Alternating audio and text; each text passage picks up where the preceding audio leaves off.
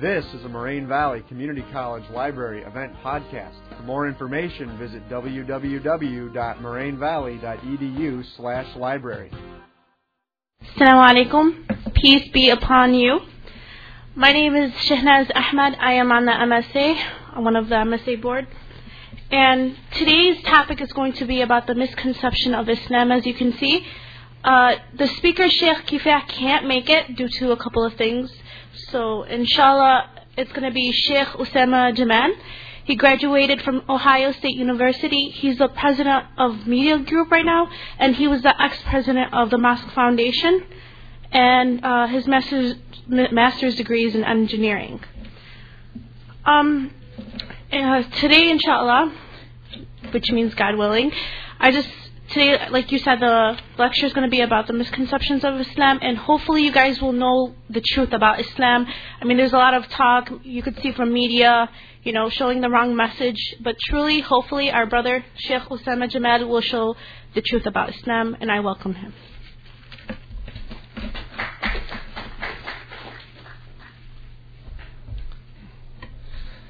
Thank you.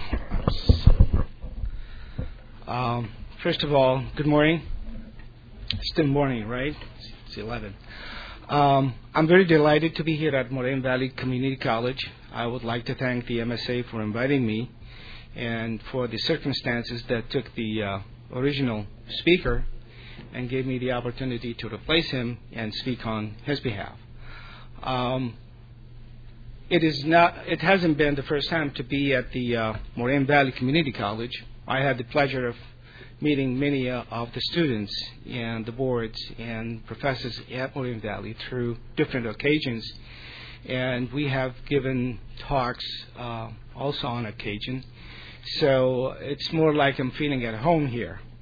So thank you for Moraine Valley for providing this kind of forum, the freedom of speech, exchange of ideas, and understanding one another, especially at times when certain topics, certain religions, certain politics impacting the people, and they would like to know a little bit more about it. So I think it's a wonderful forum, and I'm delighted to be here and hopefully present something, as the topic suggests, some misconceptions about Islam, and I can understand that, and I don't blame anybody who has been subjected to the barrage of media, blitzes and presentations and news that sometimes really does not reflect the truth and the facts about Islam. It's more like whatever in the news, and it depends on the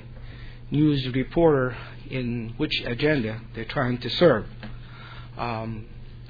I hope this is a great forum that seeks to know a true information. It has nothing to do with propaganda. I'm not a propagandist. I'm not trying to present Islam in a way to say that this is not the truth. I'm trying to quote you and give you exactly how Muslims see Islam and what is Islam. And I don't care what others say. You would like to hear it and take it from the horse's mouth. So I hope that I will be able to convey that message and be able to provide you the information to the best of my knowledge. And I would like to encourage you at the end of this presentation to ask your questions, because those are usually the ones that I either do not cover in my presentation, or you may not have had a clear understanding of what I was saying.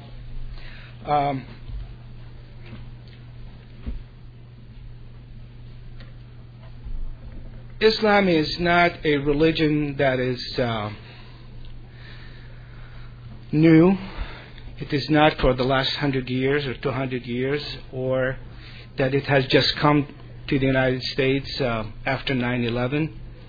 Islam has been for over 1400 years, has a great impact on humanity, and I will touch upon that.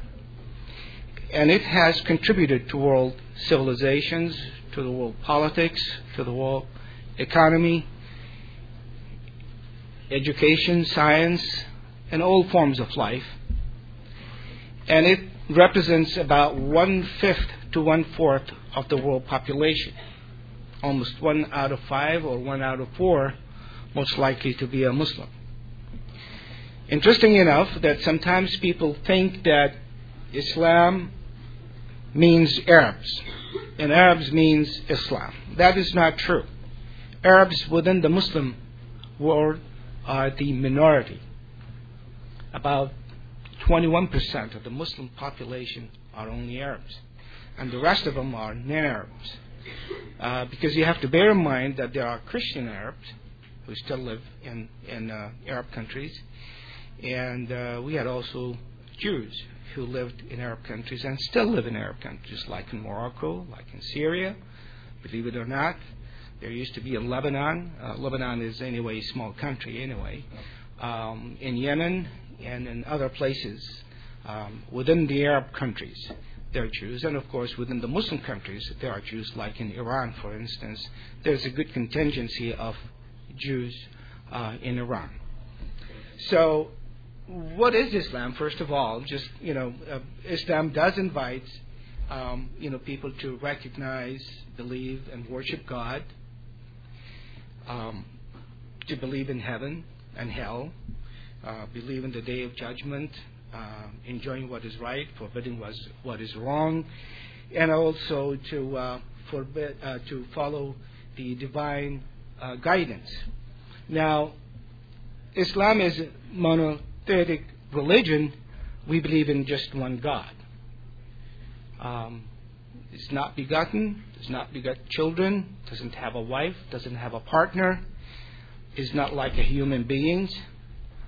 Anything comes to your mind as God is absolutely not. So God is not confined to what human beings' ability can confine him to.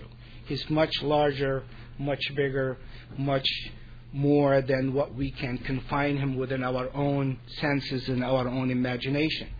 That's why he is God and we are the creations of God.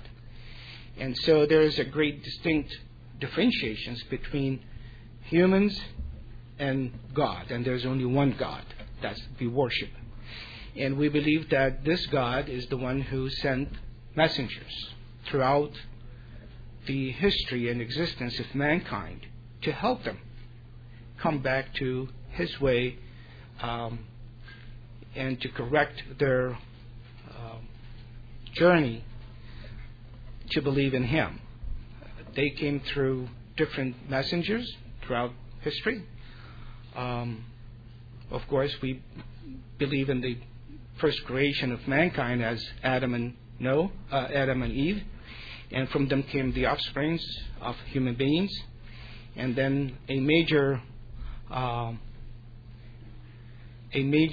change in history occurred during the time of Noah, when the grand flood came in, and each pair of creations been on the board of Noah's Ark that saved humanity, and each and every living thing that we see today were those who were on Noah's Ark. And that was a major shift. And then after that, we start to see prophets came, like Abraham, peace be upon him. And you may notice that Muslims, anytime they mention a prophet of God, has to invoke the peace and blessings be upon them. It's a way of respect, recognizing their higher level of human dignity. So we just do not mention them like I called Joe and Dave and Hassan and Ellie. We have to say, peace and blessing be upon them. So at the time of Abraham, peace be upon him, that was what we call him the father of the prophets. He's the one who's actually, the way that he was seeking God, came to submit himself to God. And ever since, the name of Muslims came, because Islam and Muslims comes from a word, submission to the will of God. And so ever since that time, we call him, he is our father. He's the one who called us Muslims. we believe Christians and Jews, their prophets, followed Abraham, their father, and the same tenets, and that is the submission to the will of God. So they are Muslims in the view of Muslims in terms of the origin of their faith. Later on called Christianity and Judaism, and then Muslims came in. And then, of course, from Abraham came Ishmael, Isaac, Jacob, and Joseph, David, and Solomon, and Jesus, peace be upon him, and then Prophet Muhammad is the last one. And we believe there are no more prophets are going to come after Muhammad. He's the last one. We do believe that Jesus, peace be upon him, will come back again, that he was not crucified. God preserved his dignity and saved him from those who wanted to crucify him. And that's the major difference between Christianity and Islam. That Jesus, peace be upon him, was saved by God, raised to heaven, and he will come back. And since the message is the same, and that is to submit to the will of God and to get people to worship God, his message is not going to be different than what Muslims today are believing in.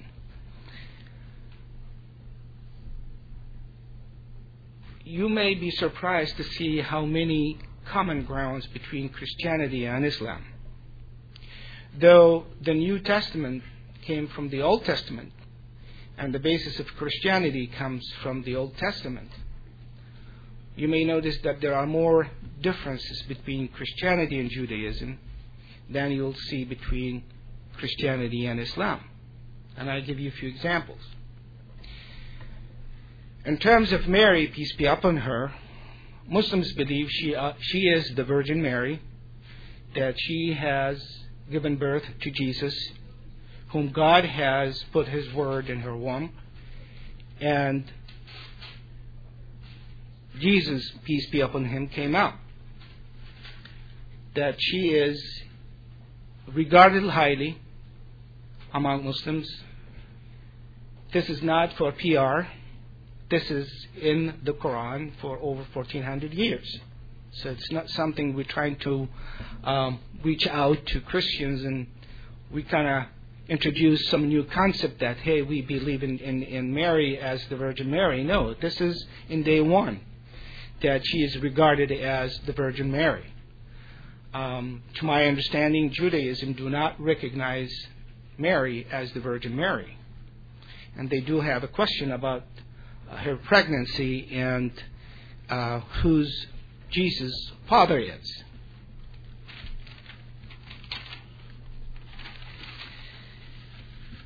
And so, in doing so, you notice that we do believe, similar to the Christianity belief, that Islam recognizes Mary as the Virgin Mary, that Jesus is a prophet of God, messenger of God, and that he is the son of Mary, that he is the Messiah. I don't think Judaism considers Jesus as the Messiah. They're still waiting for the Messiah. And this word, the Messiah, is mentioned in the Quran. Al-Masihu. Al-Masih means the Messiah. Isa ibn Maryam, Jesus, son of Mary. And so this you may not know that this is what Muslims believe. So the misconception here is that Islam does not recognize Christianity, and they are a religion that they worship something. Some of them think that we worship Muhammad, and some of them they say we are Muhammadans. We're not Muhammadans. Our prophet is Muhammad, our messenger is Muhammad, but our religion is Islam. And Islam is the submission to the will of God.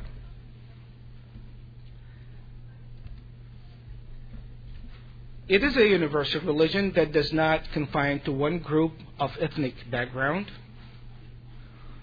As I said, Arabs are only minority. You'll find Muslims in Indonesia, the largest Muslim country in the world. And if you go back to history, Islam came to Indonesia not by the sword, as some may suggest that Islam spread by the power and the might of the sword. You'll find out that the largest Muslim country was really adopted Islam based on meeting with Muslims who lived in Indonesia as business people, migrated to Indonesia, and people loved the way they worship, the principles of their religion, and the way they dealt with others. And that's a good message to our Muslim Americans here, that how they should conduct themselves and recognize the importance of being in a country with other fellow citizens who may not be in your religion, that your ancestors have given a great deal of respect and good deal and treatment of others. So Islam was not really spread by the might of the sword, but the might of the idea that to worship only one God. You'll find Muslims in China, in Australia, in Europe, Eastern Europe, in Africa, in many other places in the world that you may not imagine that Muslims really. There are Scandinavian Muslims. Yes, there are. There are Australian Muslims. There are Congolian Muslims. There are Nigerian Muslims. There are all kind of different Muslims from different parts of the world.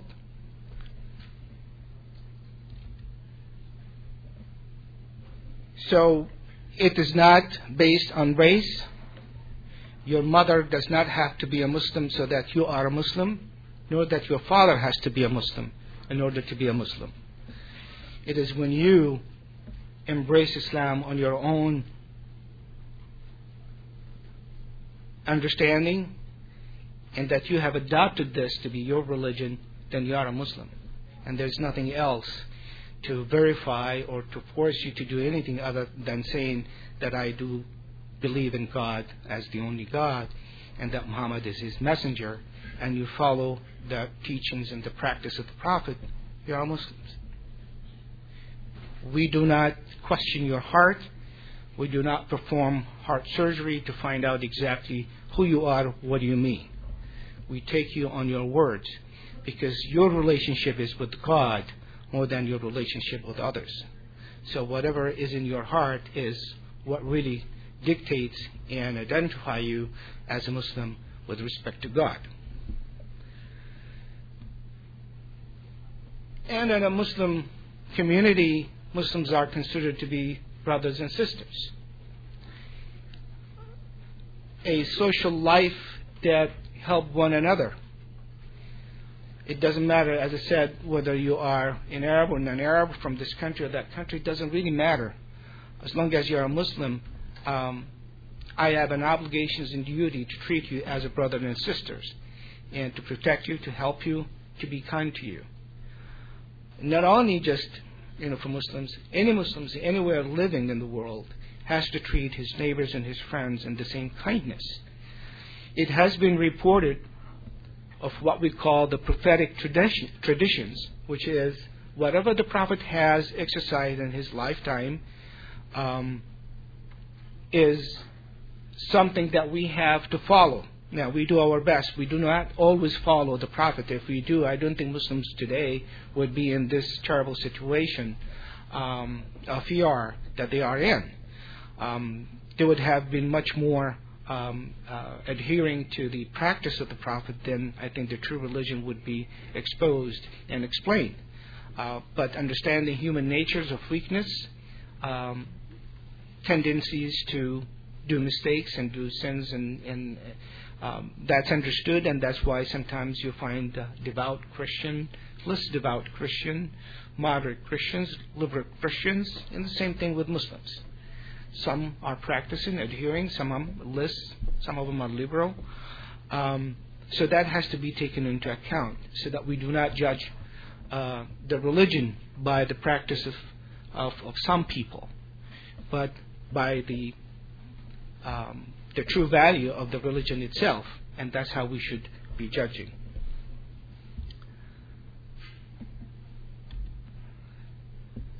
This picture, you'll probably be amazed. All those are people. It's called Mecca, a symbolic house of God. We know there's no God live in there or sits in there.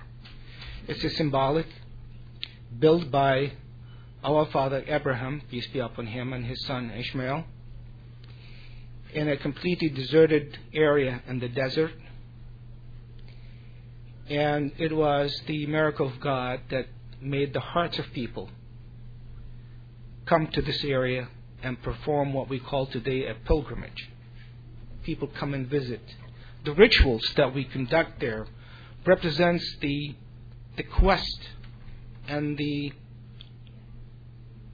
some suffering that Ishmael's mother had to go through in order to provide water and safe living for her son in this deserted area, and later on became the centerpiece of the world. Today, if they want to tell you something that attracts many people, they call it Mecca of something. So this is Mecca, and this is the Kaaba. We call it the Kaaba, which is the house. Again, it's symbolic. There's nothing that we worship itself. We go there and perform the pilgrimage. This is once a year. And as you can see, there are almost over 2 million people in one spot in one time. It's an amazing gathering that you'll see people from all part of the world wearing the same cloth, regardless where you came from. Whether you are Bill Gates, or whether you are Joe the plumber, or you are anybody else, we're all the same, wearing the same cloth, absolute equality before our Creator. Your wealth, your family roots, your economic status or social status, political status has absolutely nothing to do with where you are and what you perform and which line you are in. First come, first serve.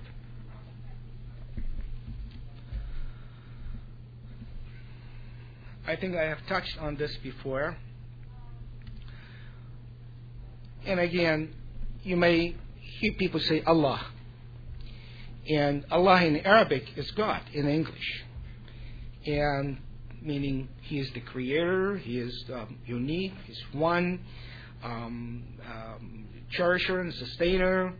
He is sovereign, He's the Almighty, He's the forgiving, the merciful. There are 99, what we call the 99 attributes of God. And those are the wonderful names of God. So when you see Allah, it's God. Even Christian Arabs, they call Him Allah. And you may notice even in the root of certain, especially in Judaism and others, Jehovah, Jehovah's and Yahweh's and Elohim, which comes from Ilahi, which is oh my God. Those who have seen the Passion of Christ, the movie, you may notice because they are speaking Aramaic, and many words are actually Arabic sounding and Arabic roots. And when Jesus depicted on this film saying Ilahi, this is exactly an Arabic word. When we call God on, as we say, one-on-one, and you supplicate to Him, you pray for Him, and you say Ilahi, oh my God. And you see that in Aramaic, exactly the same word, and you've seen this in the Passion of Christ. So the word God in Arabic is Allah. And that's the name that He has mentioned in the Quran, which is the revelation and the book that Muslims considered as their holy book. And so that's His name, and that's what we call Him with. And of course, He has no gender, no masculine or feminine, no mother or father, no children, relatives, partners. Anybody created Him, or anybody give Him any sustenance. He is self-sufficient from the very, very beginning to infinities. unconfined. He has the ultimate wisdom, the ultimate power, the ultimate knowledge. I did touch on this one here, and there's a verse in the Quran. It says, say, O Muhammad, we believe in Allah, God, and that which was revealed to us, and that which was revealed to Abraham, Ishmael, Isaac, Jacob, and the tribes, and that which was given to Moses, Jesus, and to the prophets from their Lord. We make no distinction between any of them, and to Him we submit. This is in chapter 3, verse 83. So that is the basis of our faith. We have to believe in other prophets. You will never find a Muslim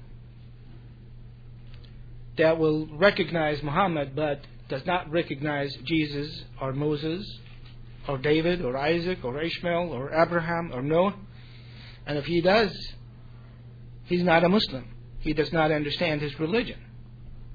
But those are the basics for Muslims. Those are the ABCs of faith that we recognize and respect the other prophets of God.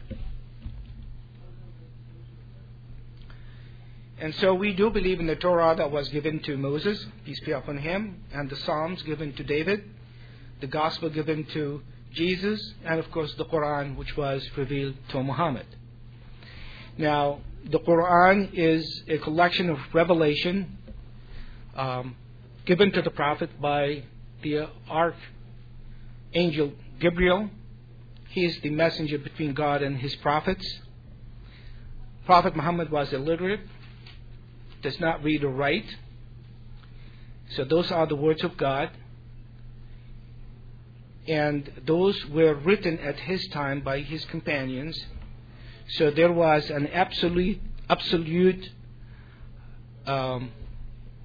preservation of the original text. There is no alteration after the death of the Prophet to the Quran. So it was verified and authenticated as the words of God. Arabs at the time were famous in one thing, that they can memorize. They have the ability to memorize. And they were the masters of the language. Though they would not have civilizations like the Egyptians in the pyramids or the Persians in their large dynasties of the Romans, one thing they had was the amazing memory. So they used to memorize poetry. And we're talking about thousands of verses in their poetry. And they will say it, directly without any problem. So they had the ability to memorize the revelation at the time. And since there are too many people there memorizing at the same time, there was a way of double checking that no one is reading something different. So the authenticity of the Quran is well preserved.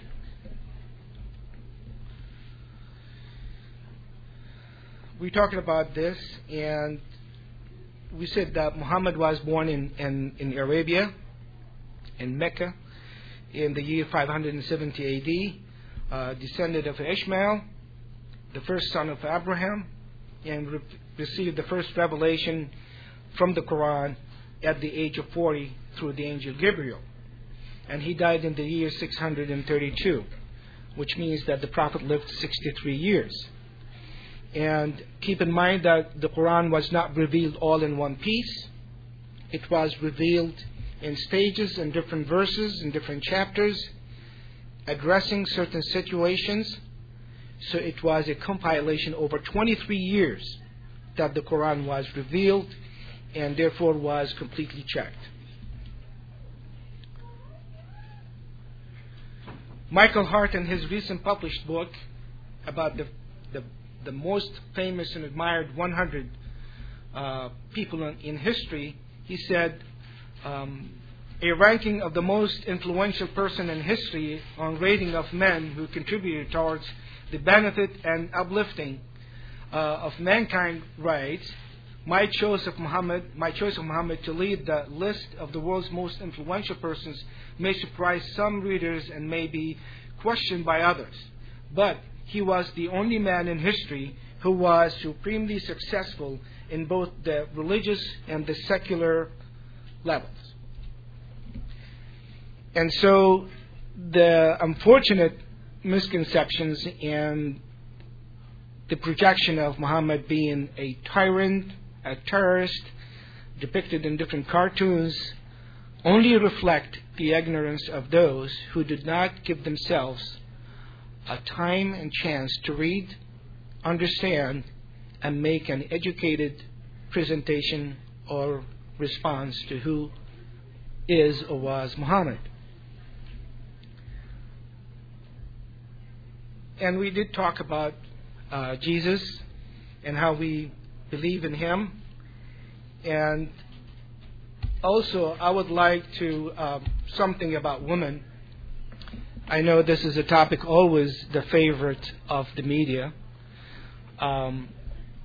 You need to understand that before Islam, this is the status of women. That is before Islam, before the Prophet, peace be upon him, came in. It was a very male chauvinistic. We sometimes see similarities in today's non-Muslim world as well. Male-dominated societies, even after 1400 years. No rights for them, no status, no inheritance rights, no say in their marriage, considered property of husbands, lost their names when they get married, burden on society, baby girls buried alive, her money, property, and belonged to the husband once got buried, not equal to men, given away by husband, exchanged for goods and services sometimes, traded, bought and sold, other nations doing the same. Pre-Islam, this was the situations worldwide. Women being traded, sold. Go and open some history books and read about the Romans at the time and how they viewed women, even from religious perspective.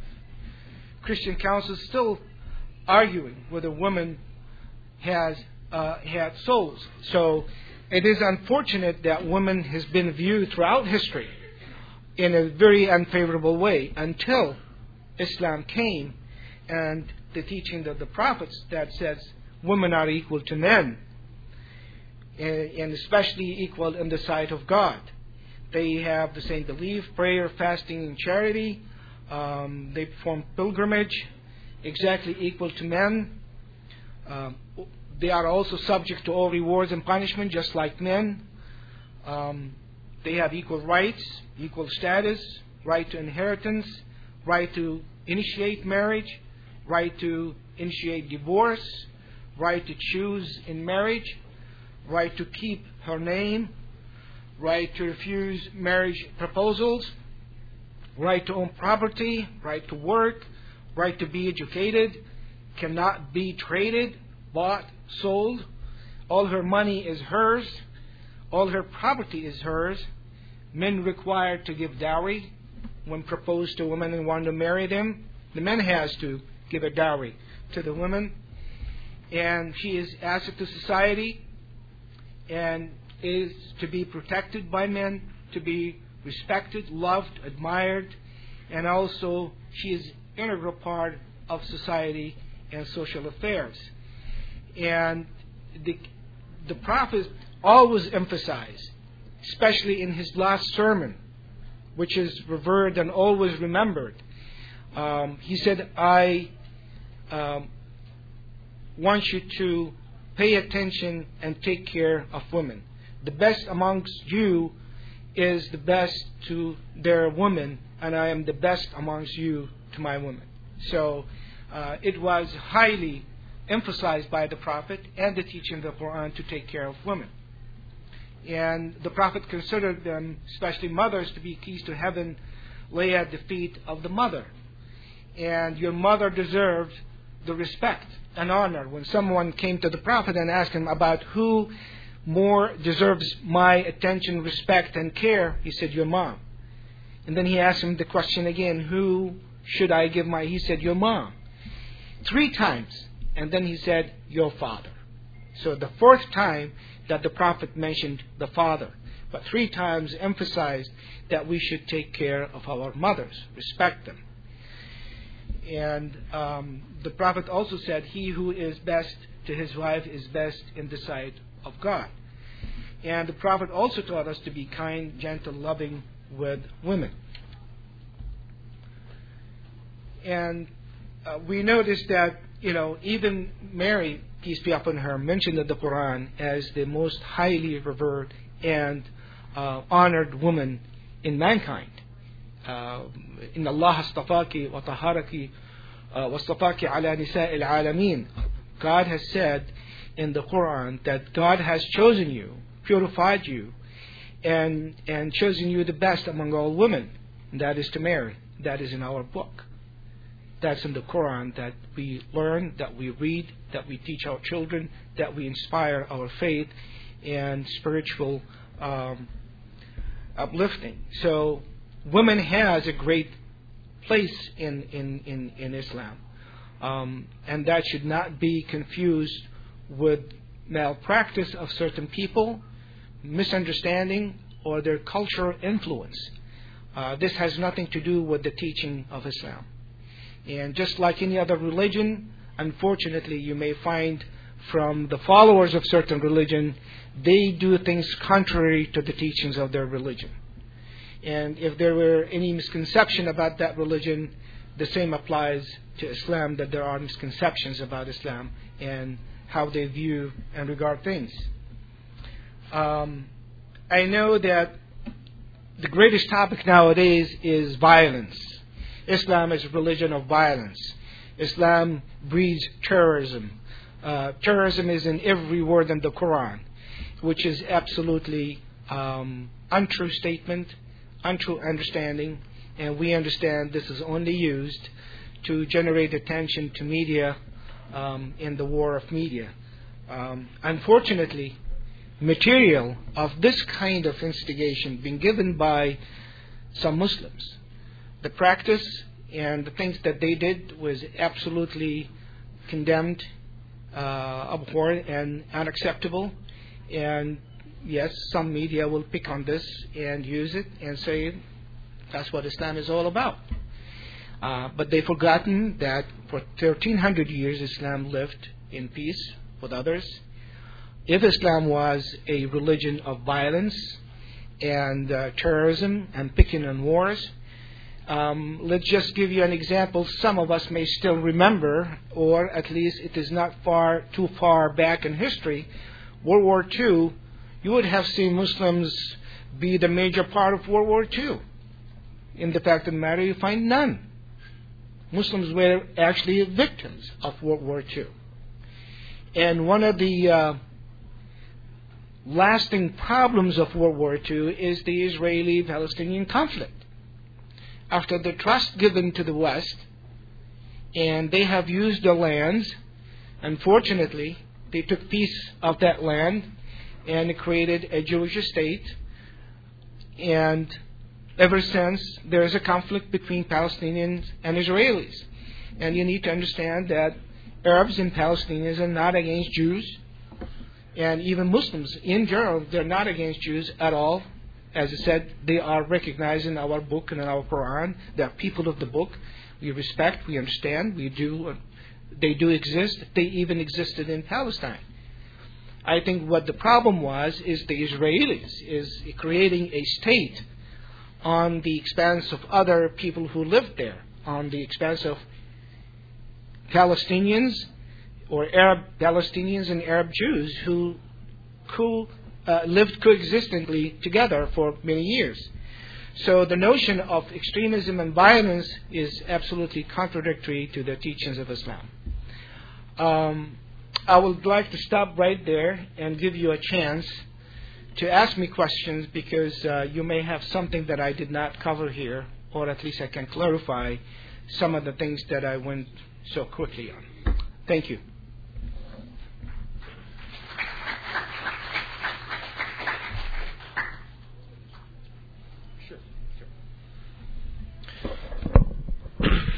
Assalamu alaikum, peace be upon you all.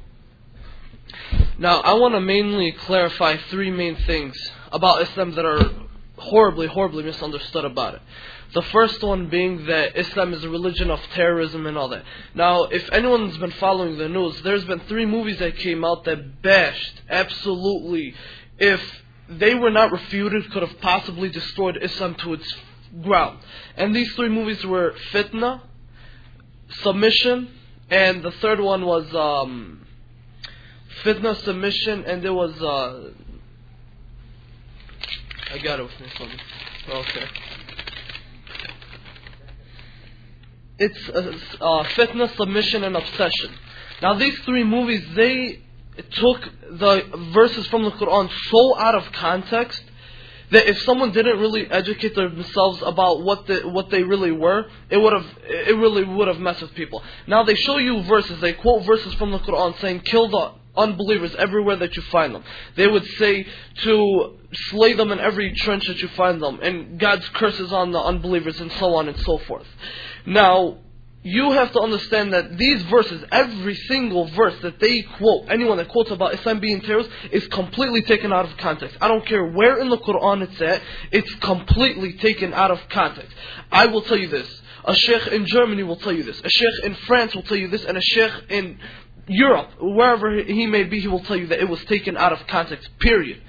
They were talking about the unbelievers in the Quran, that it states that you kill them everywhere, were the ones who broke their treaties with us, who tried to kill us while we still thought we had an alliance with them, and they betrayed us. The best example was the war with the Confederates. It was the 3rd war that they had with the unbelievers.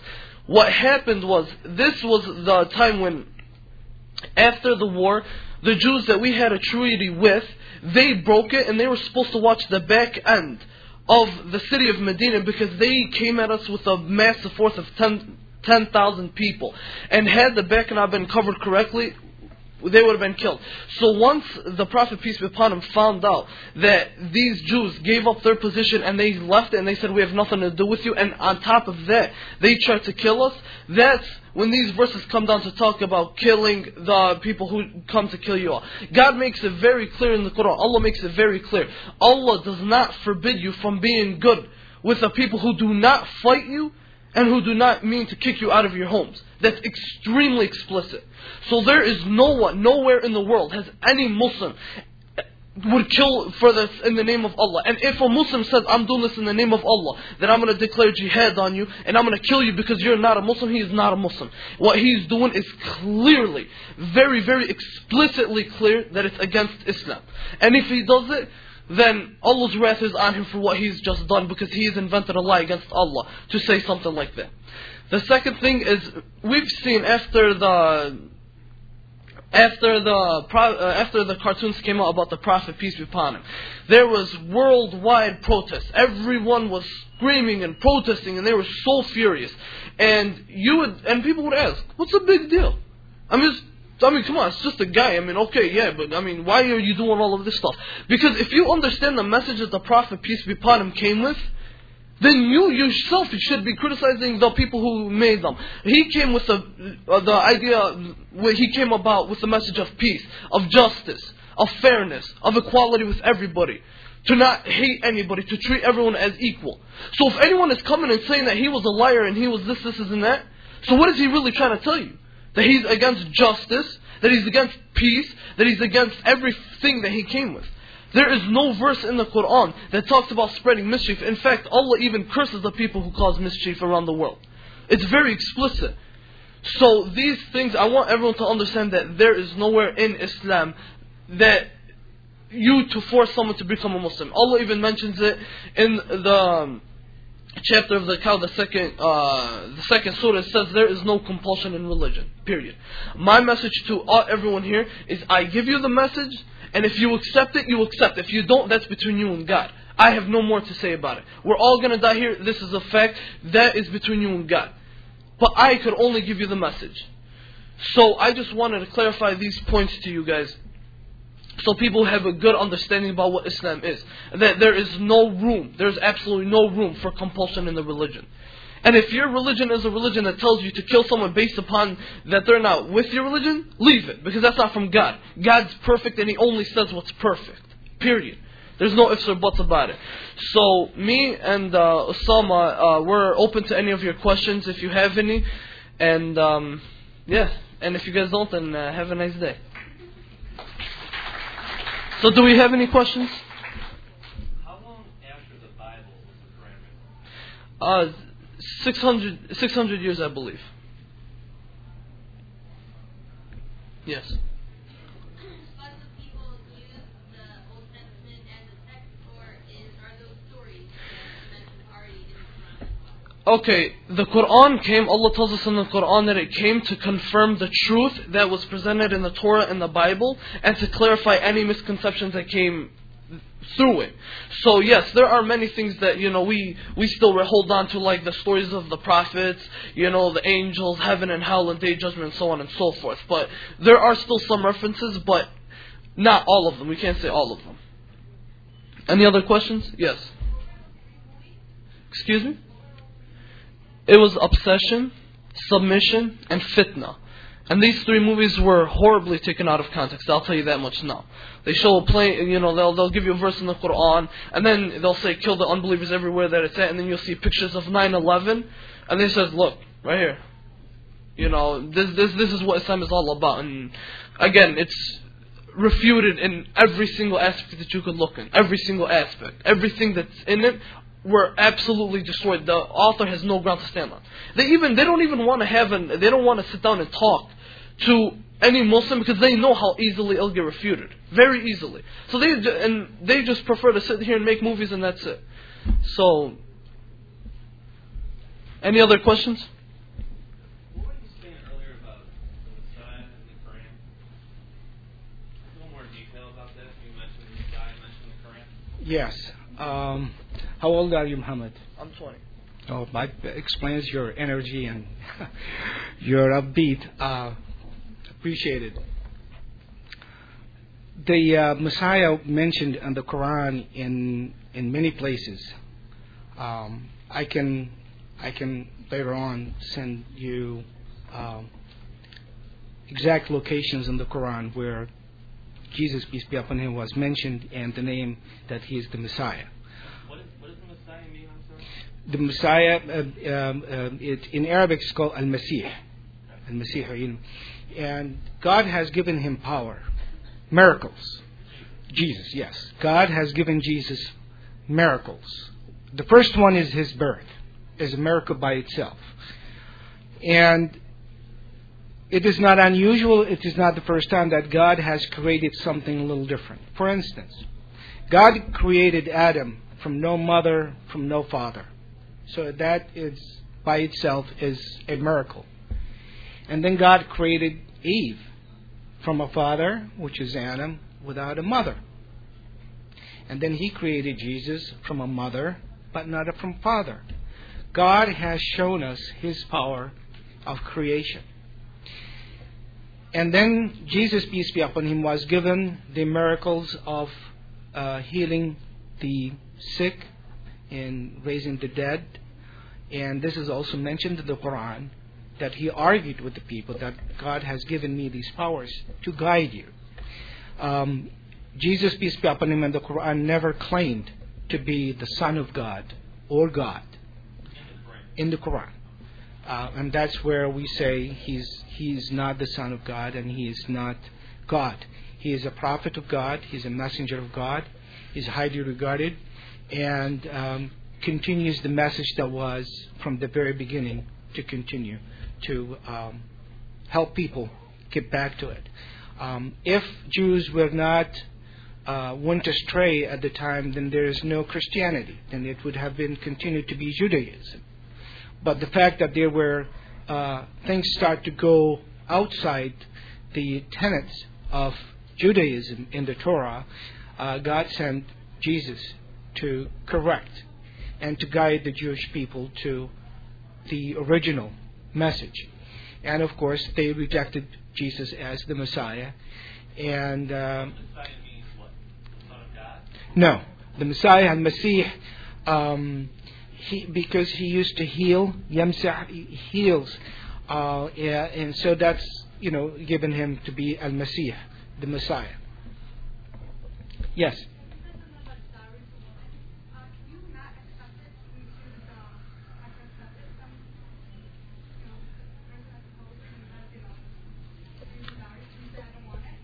I'm sorry, I didn't hear what. The dowry? Well, that's absolutely up between husband and wife whenever they are engaged, whatever they want to offer them. But we're saying that is in there, that they provide that. There are. Yes, thank you.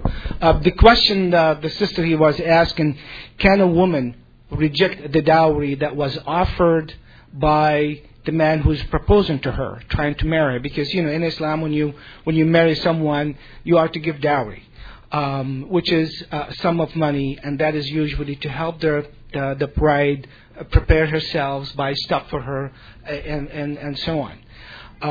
She said, can she refuse to take this dowry? She doesn't want it. Is that okay Islamically or not? It is absolutely up to the between the bride and the groom, because sometimes there were poor men, they could not afford to really give good amount of money. Some of them were married to each other by memorizing the Quran, and they said that's good enough for me. If you are memorizing the Quran, I will consider that equivalent to money you are giving me, because if you know it, then that's great for me, that you are a righteous person. So it is symbolic, and it's up to. Yeah, there's no problem with that. Yes. You believe in all books, the Torah and the poems of King David and the book of Jesus and also the Quran. Do you believe that the Bible is the book of Jesus? Oh yeah. Yeah.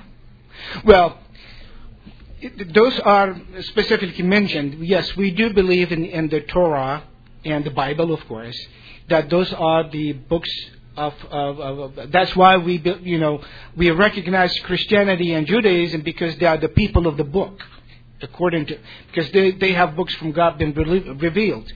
We do know that unfortunately those books were not preserved to their original text that was at the time of the prophets, at the time of Moses, and that's why Jesus came to correct what has been altered in Judaism. Otherwise, Jesus wouldn't have come. Everything is fine and they got the right things. And the same thing in Christianity. Things start to go, not exactly how Jesus was said it. And you'll find that there are many different versions of the Bible, and they're completely not in sync. And because it was a human element who came in to write after the death of Jesus. And so everyone was trying to remember what was said, and is it this or is it that? So it was not really authentic. However, we do not reject each and everything in there. Whatever been mentioned in the Quran, then that's kind of double emphasis. That it's matched here, then we be. If something that comes and contradict what's in the Quran, we don't take it. If something that is not mentioned in the Quran, we do not reject, we do not accept, we recognize as that's part of the the Bible and what the people of that book believe in. We respect that, but yes, we recognize, but not necessarily that they are all authentic, and that's why prophets come, so that they can correct the previous ones.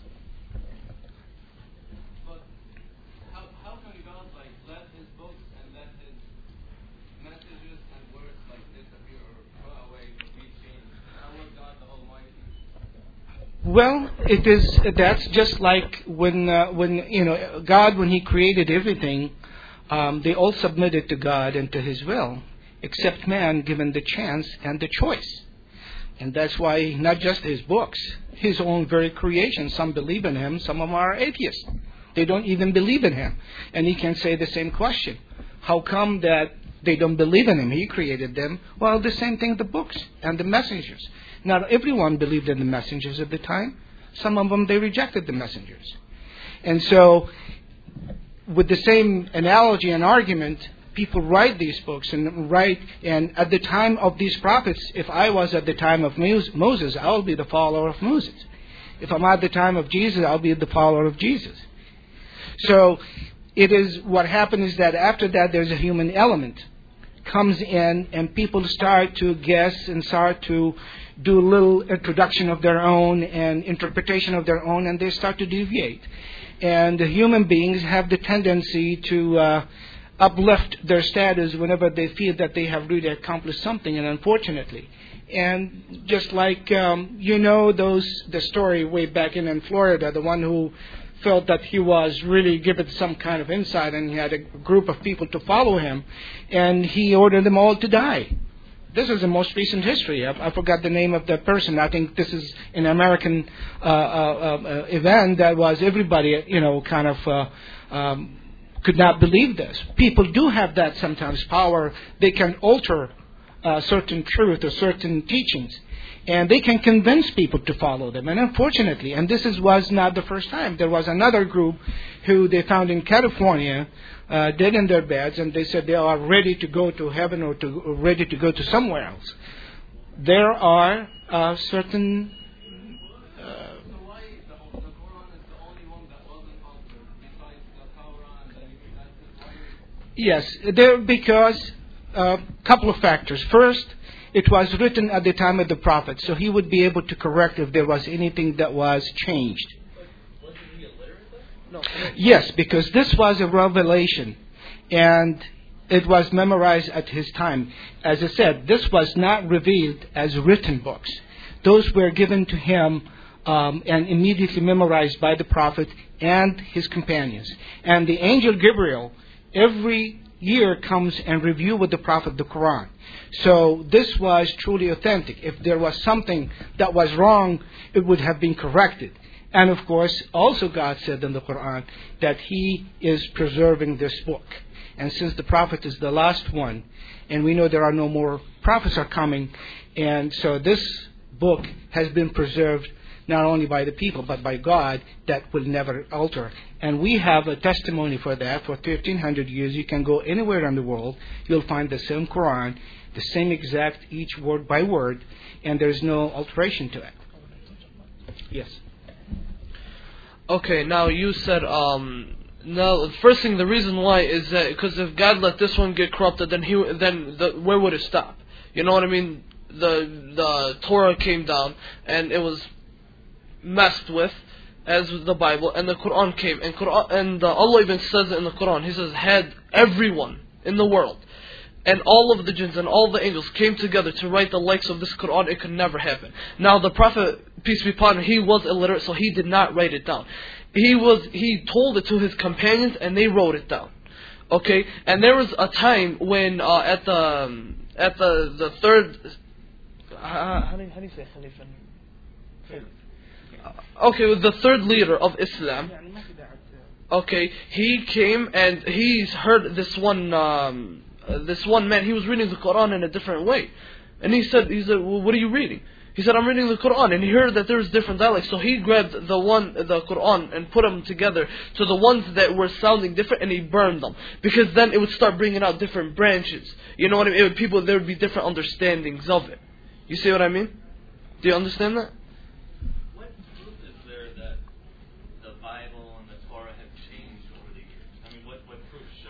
There's many. There's apps. Okay. Let me interject here a little bit. I think you can ask Christian scholars, and that, do you agree with every Bible out there? They will tell you not. So is there a difference between altering it or translating? Well, right. And unfortunately, also has different belief in with different ones. The Catholic are different than the Protestants, and the Protestants are different. So there is a change. And whether translation or other than translation, as long as there is alteration to concept, then yes, it has no longer been authentic. So the Quran has never been changed whatsoever? You can ask anywhere in the world. Here's the thing. Every Muslims have to, in your prayer, have to read the Quran in the Arabic. You cannot read it in English while you're praying. Why not? because it is in Arabic and you have to read it in Arabic. You can read it and study it in English to understand it if you are not a native Arabic. But when it comes to praying, then you have to use the Arabic text and you have to memorize it.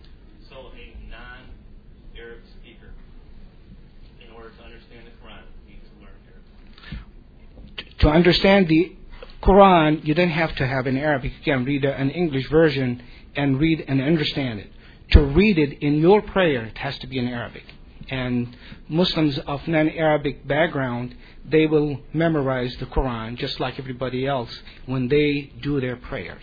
It says that in the Quran. This is the way the Prophet has prayed, and that's how everybody prays. Remember, the Prophet is the way that we follow. So anywhere in the world, Muslims will pray the same way. They have to read from the Quran, and that is in Arabic. You can study the Quran outside your prayer in any language you want, and that's no problem. The prophetic traditions are in different languages. You can read it. In our prayer, we do not read prophetic traditions. Only the Quran is read in the prayer. So there's a distinction, and that's why the Quran has been preserved. Everyone reads it the same. In the Gospel that you guys believe were given to Jesus, it states in there about him being the Son of God, but in the Quran it doesn't. Right. So why is there such a big difference? Well, Because the Quran was written 600 years after the Bible. Do you believe that in those 600 years that so many people changed the Word of God in that soon? right. But Yeah. In the Gospel, I'm actually in the Gospel, I was studying it. There's no explicit verse where Jesus himself says, I am God. There's no explicit verse. There's always something that tries to turn it on, but there's no explicit verse where Jesus says himself that I am God. so John 3:16. Okay, hold on. And No, I want to see. John 1:21. Okay, let me. Shahnaz, I'm gonna take over. No, there's absolutely not a. Okay, no, because I see where you're coming to. There's absolutely not a single verse in the Bible that states that Jesus is God, where He says, "I worship Me." Now, what you're quoting to, no, where He says that I am God, worship Me. It doesn't matter if you guys you pray to Him, right? Yeah, that you say that you believe in Him, that He's your salvation, and that if you have to die believing that He died on the cross, correct?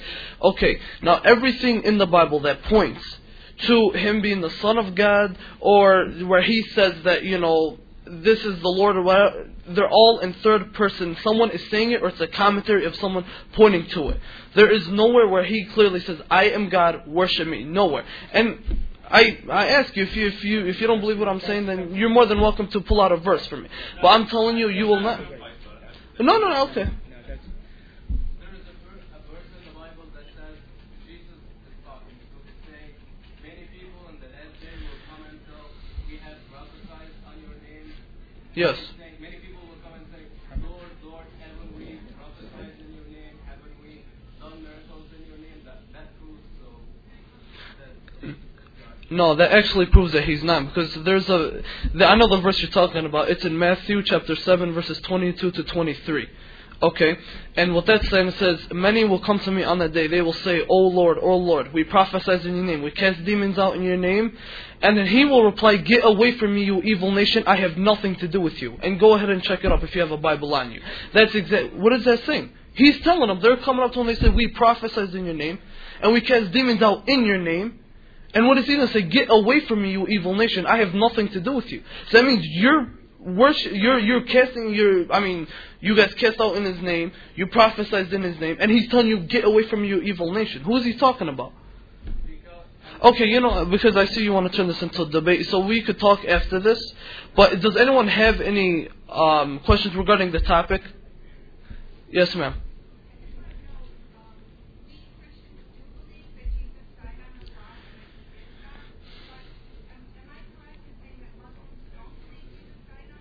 No, yes, you're absolutely correct.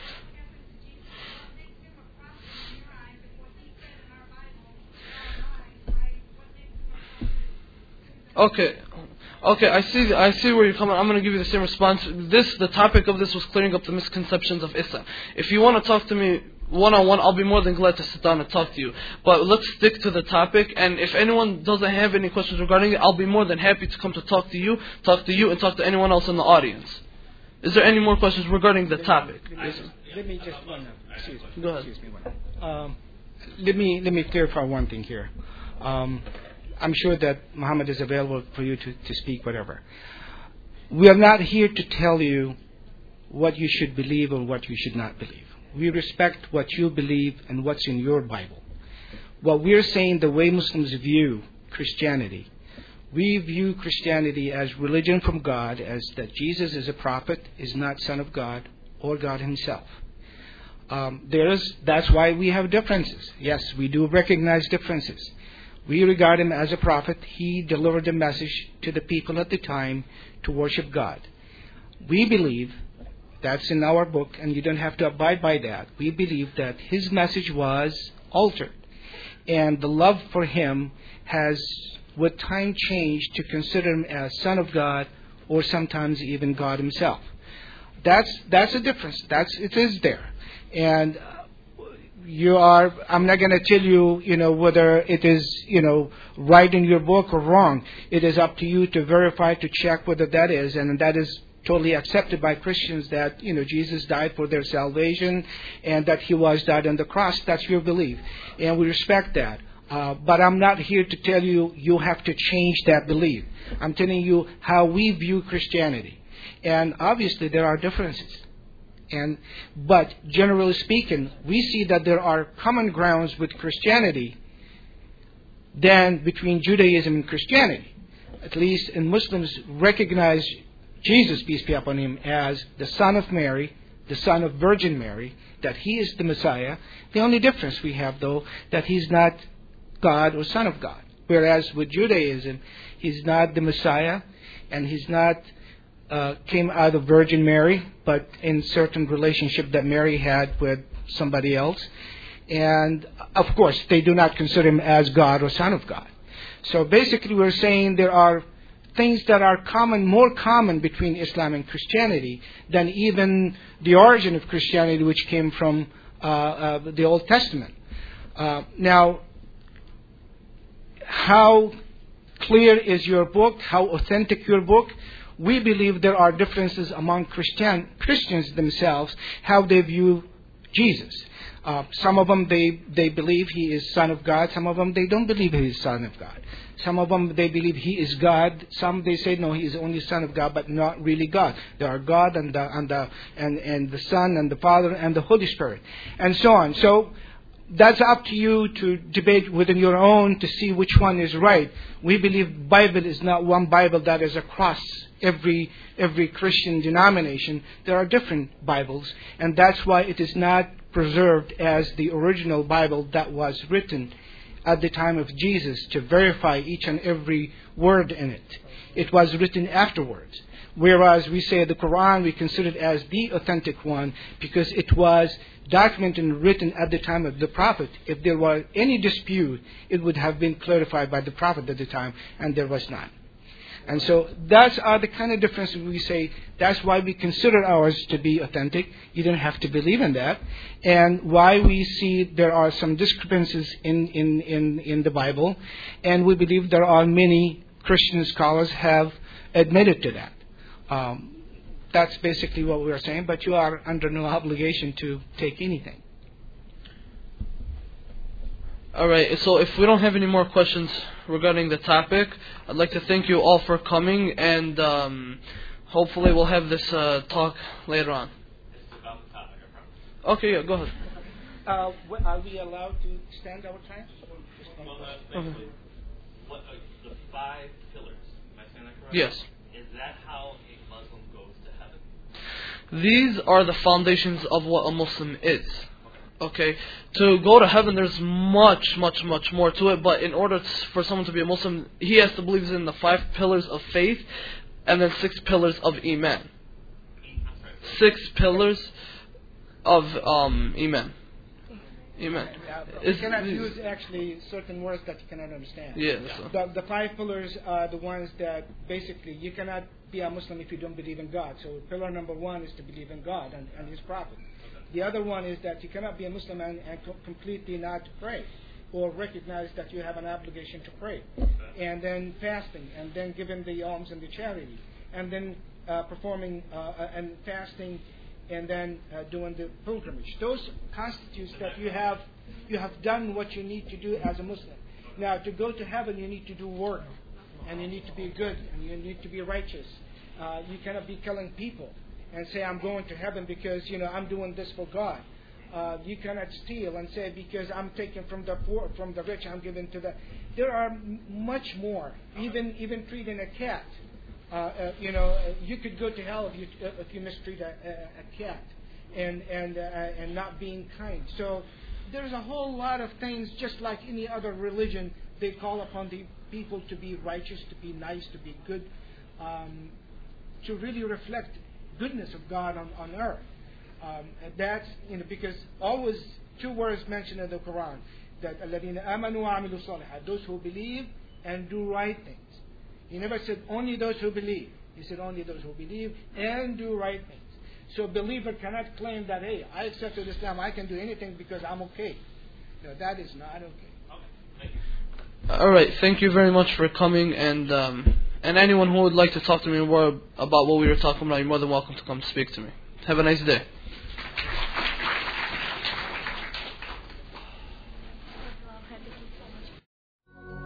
Thanks for listening to this Moraine Valley Community College Library event podcast. For more information, visit www.morainevalley.edu/library.